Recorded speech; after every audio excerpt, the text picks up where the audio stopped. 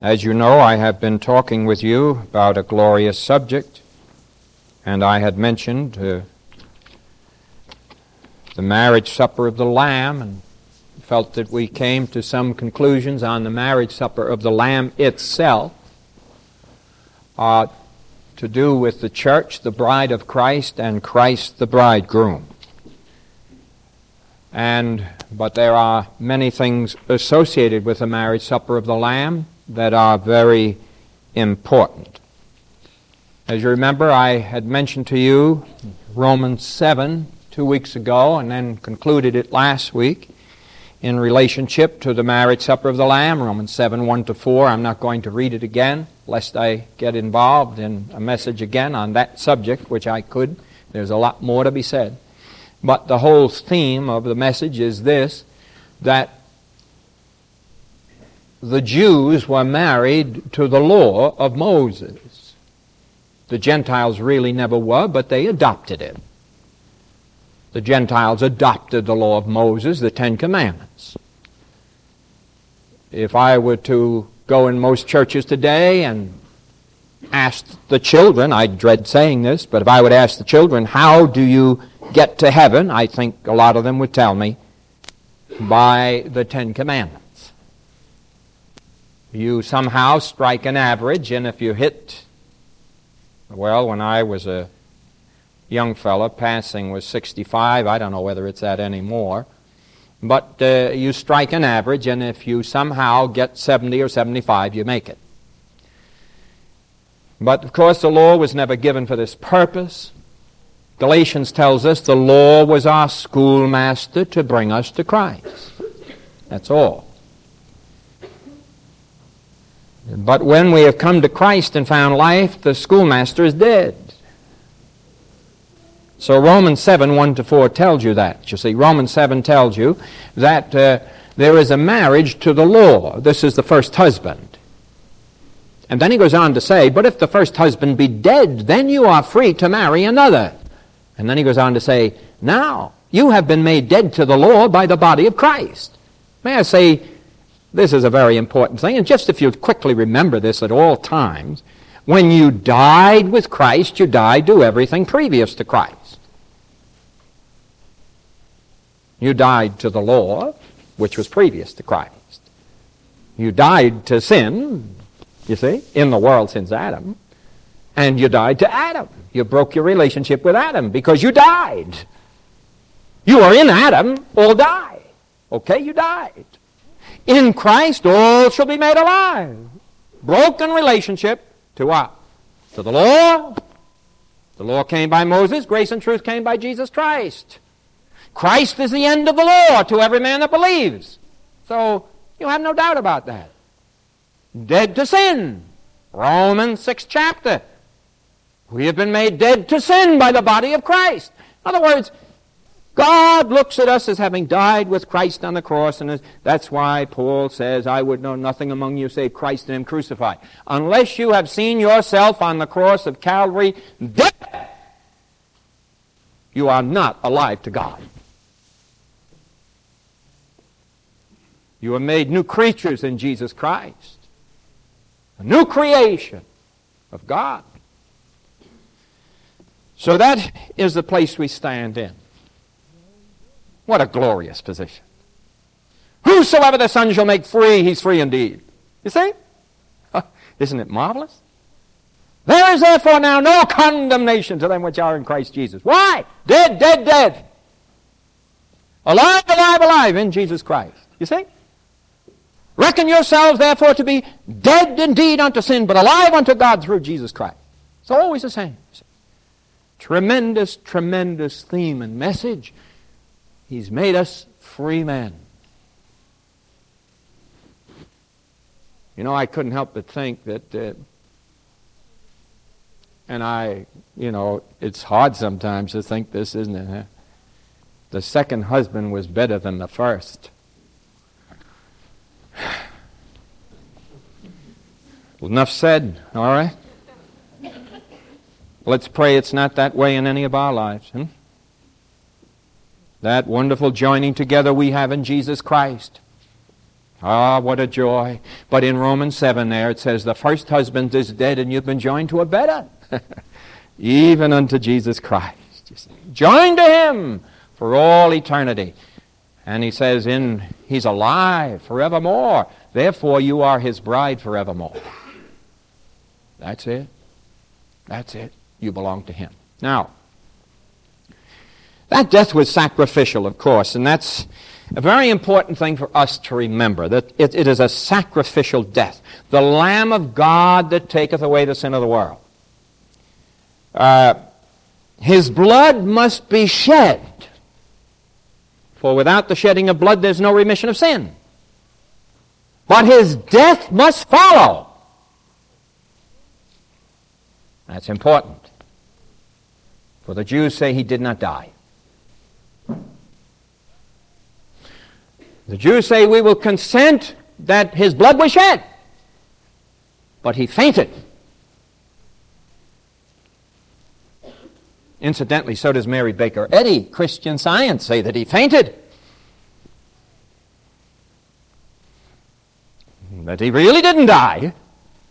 So naturally, her next statement is, the blood of Jesus Christ was no more efficacious when it ran in His veins than when it was shed on the cross of Calvary. But His death was sacrificial. The blood, the cleansing power from sin. John says, the blood of Jesus Christ, God's Son, cleanses us from all sin. And then Hebrews says, He suffered death for every man that He might bring us to God. And that death is exactly what I said. Dead to the Lord, dead to sin, dead to Adam, but alive unto God through Jesus Christ. Tremendous truth. Now, so much for that. The scene God sets before us at the marriage supper of the Lamb is a very clear one. The church has been taken out, His bride. The great tribulation sets in on earth. The time of Jacob's trouble, the 70th week of Daniel. To some of you this may sound, what is he talking about? I've just been saved. I've just found Christ. Don't worry about it. You'll get to know it by the time we're through. The 70th week of Daniel, the time of Jacob's trouble, the great tribulation. I'm speaking of the time, and I can't help but believe it's not far off, beloved. Oh, listen to me. All I can say of the present conflict, if I can, and I'm no date setter. I don't know the day and I don't know the hour. But I want to say this. All I can say concerning the present conflict in Israel, in Palestine, between the Arabs and the Jews. Beloved, there are so many fulfillments of prophecy going on before our eyes that it would amaze us, and the whole world is involved for the first time. The Jews have gone through many kinds of tribulation, but never where the whole earth has got their eyes on Israel. And I want to tell you, Vietnam is a picnic. If I can say it gently, compared to that which is beginning to be formed in Israel. And the lineups are lining perfectly. Russia. Notice the note down to the president. If you insist on supplying supplies to Israel, we shall then supply war supplies to the Arab countries. The lineup perfect. The Roman Empire being recreated. We see it coming slowly in the common market. I believe now there are 8 nations in the common market. One day they're going to give all their power to one man. The Antichrist will come. He may already be in the world, I don't know. But I want to say that all of the signs around us, Israel back in the land, and all the world concerned. Oh, beloved, we should make sure that we're right with our God and with Jesus Christ. But the scene is that the marriage supper of the Lamb is right before the end of the great tribulation, before the great conquering bride and bridegroom come, all the saints of God, to take the kingdoms of this world and that eternal kingdom of heaven which belongs to us. All is yours. The world, now you understand? The world, remember we read it before? The world and death and life, it's all yours. The day is coming when we shall take it. But the marriage supper of the Lamb is at the end of the great tribulation of 7 years period. The judgment seat of Christ I spoke about several weeks ago. That's at the beginning of the great tribulation. The church taken up to himself, his bride, you and I who belong to Jesus Christ, raptured. The dead in Christ shall rise first. Then we which are alive and remain unto the coming of the Lord shall be caught up together with them to meet the Lord in the clouds in the air, and then shall we ever be with the Lord. Comfort ye one another with these words. This is what our portion is. He has not appointed us unto wrath, but unto salvation. God's holy wrath, mentioned in Revelation, the 4th chapter to the 19th chapter, will never fall upon the church, because to do this, it would have to fall upon his own precious Son, who dwells in our breasts. And he suffered death once, and he suffered the punishment for sin once, but he'll never suffer the wrath of his own blessed Father. And so we will have been caught out, and the judgment seat taken place, and all the wood, hay, and stubble burned away, and the gold, silver, and precious stones remaining. Then we go to the marriage supper of the Lamb. You know, there's such a joy here. Some of the things to me are so tremendous. I just want to mention a few because I think it's so blessed to think that we'll be living in the Father's home. You know, it's a strange thing. I have a lot of weddings. I could have a lot more. Lots of people want to get married here. They come in and they say to me, you got a nice wide aisle down the middle. Could we get married? My dress is so big we couldn't get down the narrow aisle of my church. And then when I mention about Jesus Christ and salvation, they shy away as though to say, well, why do I have to know all this? But this is a common thing. But marriages are such blessed things. And you know, there's a tremendous amount of jokes about in-laws, aren't there? Huh? But you know, I'm so thankful here. This is an amazing thing. We're going to live in the Father's house. And he's not going to be a father-in-law. Isn't it amazing that both a husband and wife in this church aren't going to have a father-in-law in heaven? You're going to have a father. You know, in the old days in this country, maybe many of you, I happen to love the Lancaster area. The Amish, the Mennonites. And I love to go down there and see, you know, the different places. And of course, in some of these, in both Amish and Mennonite, and especially in the Amish people and some of the Mennonites, when a father has his son get married, boy, I bet you're going to feel bad, young folks, when you hear this. But when the boy in the family gets married, Daddy owns a large farm. And when the son gets married, Daddy gives his son, according to the number of his sons, acreage, builds his house on the property, and he has fellowship with his father. And down through the years, this has gone on in that country.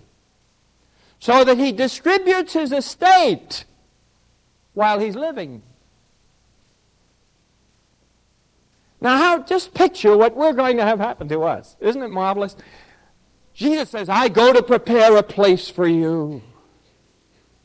And if I go and prepare a place for you, I will come again to receive you, my bride, my church, unto myself, that where I am, there ye may be also. If it were not so, I would have told you. Now, how wonderful to know that we're going to live in the Father's house, God the Father. And we're married to His own Son. But marvel of marvels, we've received Christ as our Savior and have also become the children of God. So that a brother and a sister in Christ are joined together. And that's the kind of weddings I have. A brother and sister in Christ are joined together and then have a father who is exactly the same to each one and not an in-law to either. Now, this is something that can't happen in the world. You want a father's love. How often have I said, you parents have but one job, and it is this: to wean your children away from yourself, so that when you die, you have weaned them from yourself to Christ, that they may have a father forever. And when you die, they'll never be orphans in the spiritual sense. They have a heavenly Father.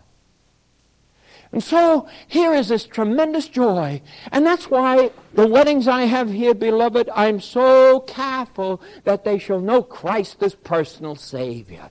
Because then I marry a brother and a sister. You don't do that, you see. You don't do that in the physical sphere. Because why? Because the strain of blood would get too thin. That's what happens. The families can't be joined together physically. But spiritually, the blood of Christ joins you together, and instead of making the marriage weak, it makes it strong. Because you're brothers and sisters in Christ, and you have a common Father. Now, isn't this wonderful? When a husband and wife come together, they come to their own Father. What a wonderful privilege for us that He is our Father. Then I couldn't help but think in Ephesians 5:27, he's going to present this bride unto Himself. It's a private presenting of the bride, if I can say that. A private presenting of the bride. You remember in Ephesians, the 5th chapter, he says, I show you a great mystery concerning Christ and His church. I'm speaking of marriage, he says, but I'm speaking of Jesus and His church. And he's going to have a private presenting. Ephesians 5:27, that He might present it to Himself, His bride. A glorious church, not having a spot or a wrinkle or any such thing, but that it should be holy and without blemish for Himself. You know how a girl watches that wedding dress, huh? You know when they get married? Why, if there was a spot on the wedding dress, wouldn't that be terrible? You can just picture. If the wedding dress were wrinkled, wouldn't that be terrible? And so here he says he's going to present it to Himself without spot, without blemish, and unto Himself. And then, beloved, there'll be guests. Ah, this is wonderful. There'll be guests at the wedding. Now, would you look with me in Revelation 19, I think verse 10. Number 9 is the marriage of the Lamb. Number 10 now, let's look at it.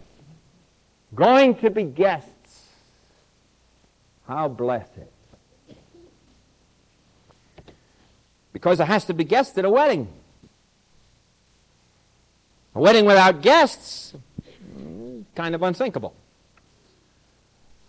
A supper for just the bride and the groom, well, be a little lonely, and especially in God's eyes. And so there are guests. They're not the bride, but they're there. And those guests are very important. Notice that 10th verse, or the 9th verse, I should say. He said, blessed are those. The bride is mentioned in 7th and 8th verses. 9th verse. And he saith unto me, right, blessed are they which are called unto the marriage supper of the Lamb. And he saith unto me, these are the true sayings of God. Now here's the guests that are called. The bride is composed of all of the children of God who've been redeemed in the blood of Christ. Every child of God having the Spirit of Christ dwell in them. Remember, Paul says, if any man has not the Spirit of Christ, he is none of his. But the Spirit of Christ, by faith in Jesus, has come to dwell in our hearts, and we are one with him. We are members of his flesh and of his bones. Remember the marriage covenant? And ye two shall be one flesh. Jesus says, you're members of my flesh and of my bones, and we're members one of another. You and I, members of Christ. Remember in John 17, where he says, Father, I would that we all may be one. I in them, and thou in me, that we may be made perfect in one. And so here is the glorious bride. This is the church. This is the wedding supper of the Lamb. And here is the bride adorned in all of the glory of the purity of the white linen of the saints. And God says those righteous acts that you have performed since you were saved will have part to do with the glorious garments you wear. What you did before you were saved are burned away. They're gone, forgotten. No more are they remembered. The sins are gone. But now, he said, there's some wood, hay, and stubble I've had to burn away. Now you come perfectly fashioned to the wonderful marriage supper of the Lamb. And so the number one group is the bride. That's the church. And then the number two group is the blessed guest. And those guests are the Old Testament saints. How do we know that? Very simple. John the Baptist is the last of the Old Testament prophets. John the Baptist is not of the New Testament. John died before Christ's crucifixion. John is the last of the Old Testament prophets.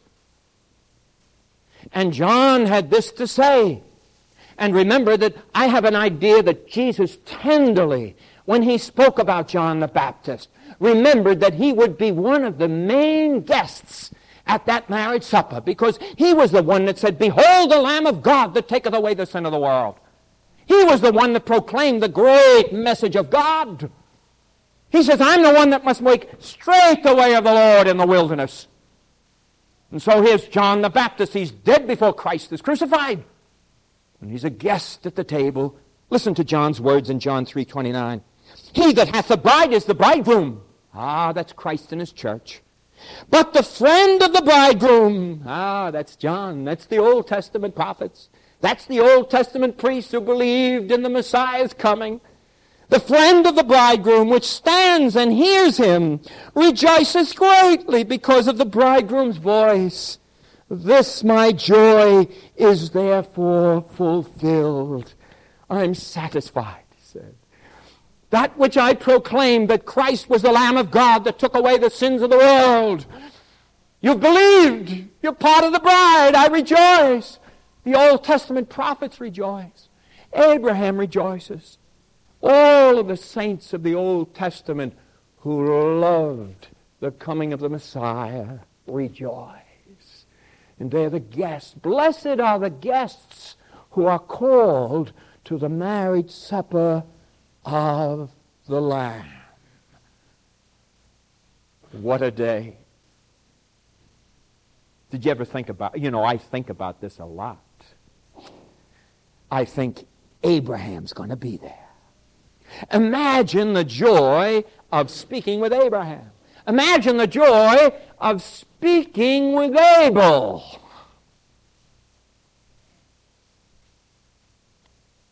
Hebrews 11:3, you see here, John records that there'll be guests. But Hebrews 11, Paul records some of the guests that are going to be there. By faith. By faith. 20 times. By faith, Abraham. By faith, Abel. By faith. And he says, and they sought a better resurrection, which was to come. they're the guests. What a moment. Oh, I don't know whether you've comprehended this or not. What a moment. The marriage supper, here's the Lamb and us. The Father, we're all one. Wonderfully so. The Jews are not upset by this. They glory in it. Abraham glories in it. Remember Jesus, Abraham rejoiced to see my day. Moses rejoiced. And they'll be there. The guests. But you know, I couldn't help but think something that struck my mind. The great body in the bride of Christ and in the guests will be unknowns.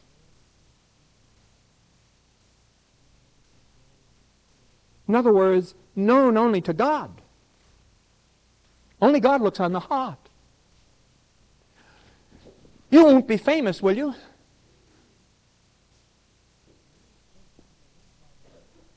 When you get there, you look around at the guests, and I can picture, just like you go to a banquet now. You go to the banquet, and you sit there, and you look up at the head table. Who's that up there? Remember? Who's that? I can just picture, sitting and saying, Paul, look, there's Paul. Paul! You might cry out, could I speak to you later? You know how you wait till after the dinner? One of them has said something, and you haven't quite grasped it. Or they've said something maybe that you'd like to talk to them about a little more. And I can just picture there and say, Paul, could I see you a little later? I want to talk to you, Paul. This great marriage supper, though. But most everybody, like you and like me, are going to be unknowns. Just thankful we're there. Thankful we're there. Known to God. It couldn't help but make me think, that, the unknown soldier thing. I remember going to Washington when I was about, in my 20s, But I remember going down to Washington. I remember going to the tomb of the unknown soldier, And I can remember going there and how my heart felt, There was a boy buried here, unknown.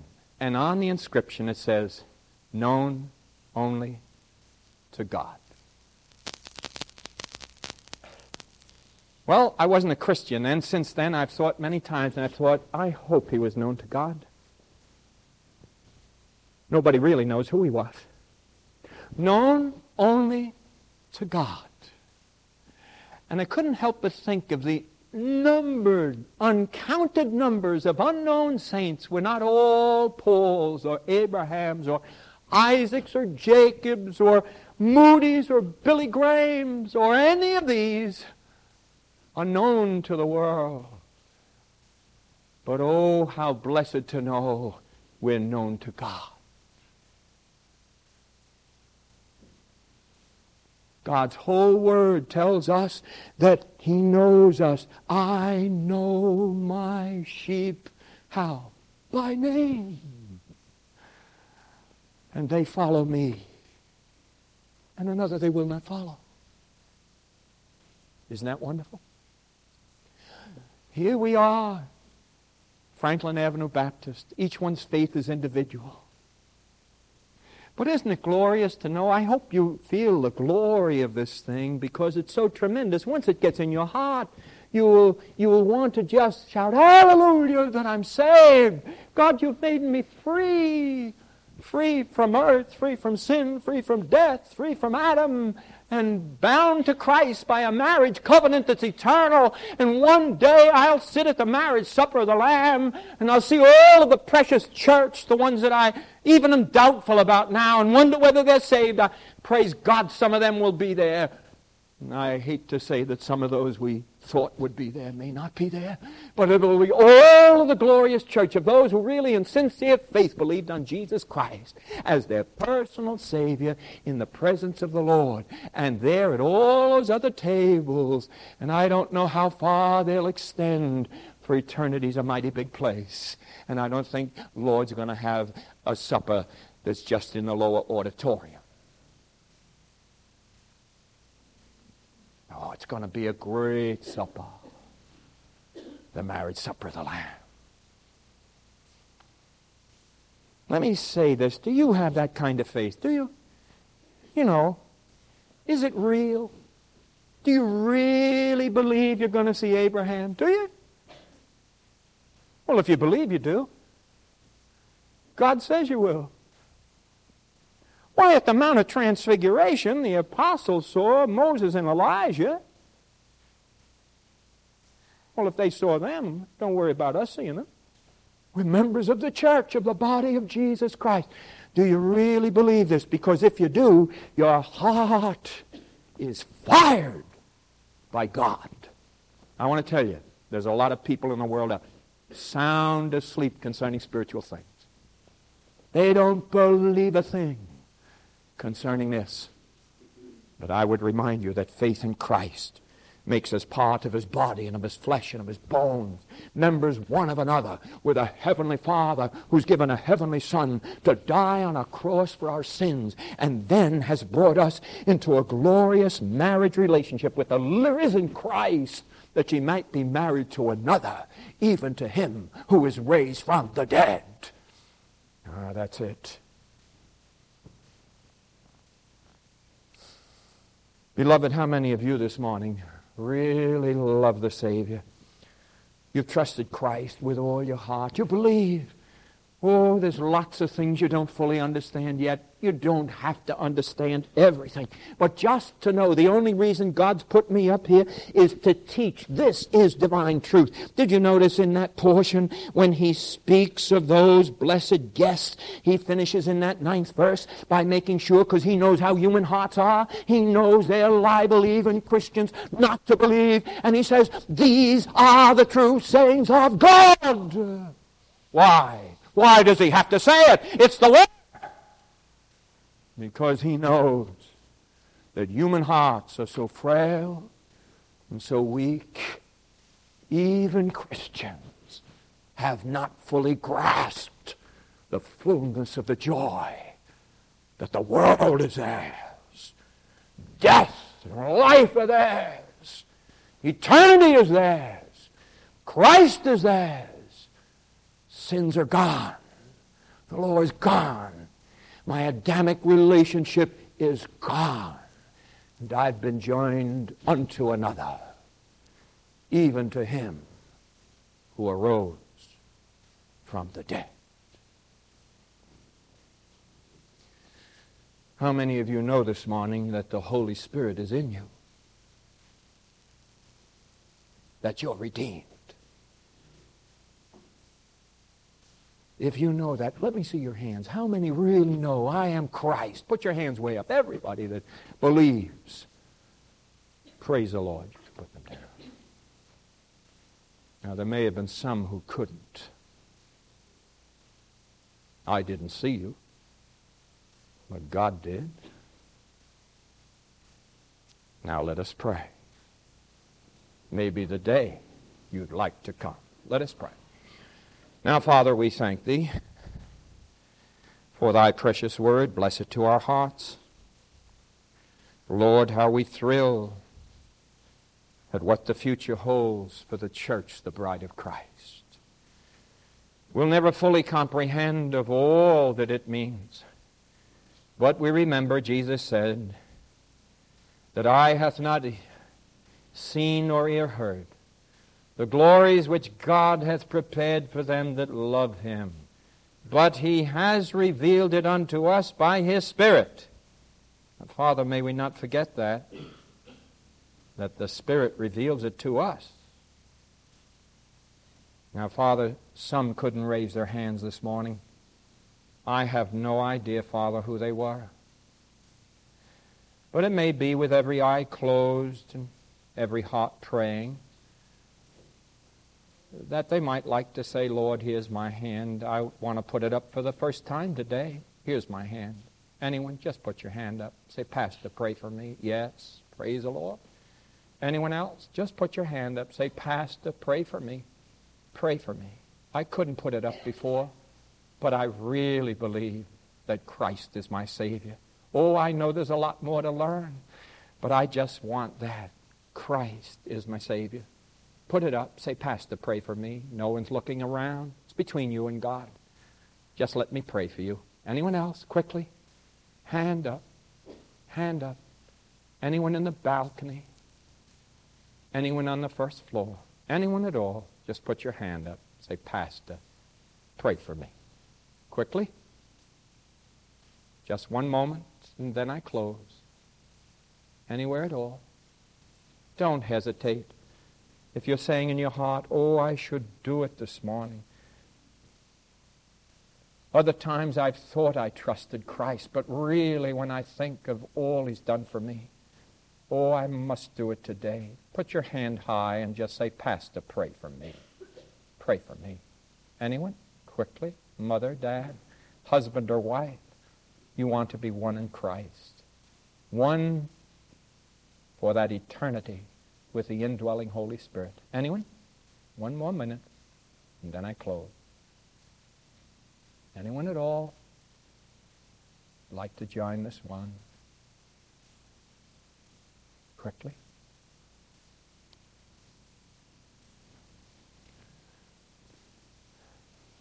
Father, we do thank Thee for Thy presence with us this morning, and we pray that Thou wouldst bless and undertake for the one who found Christ as personal Savior this morning. Then there may be others, Lord. We cannot tell. Hearts that might have turned to Thee. Sometimes, Lord, timidity forbids. Father, we pray that that timidity might pass away. For it is with the heart that a man believes. And confession is made with the mouth to salvation. So, Lord, we pray that no one will leave here without Christ in their hearts. We thank Thee for the myriad whose hands went up of solid faith in Christ the Savior.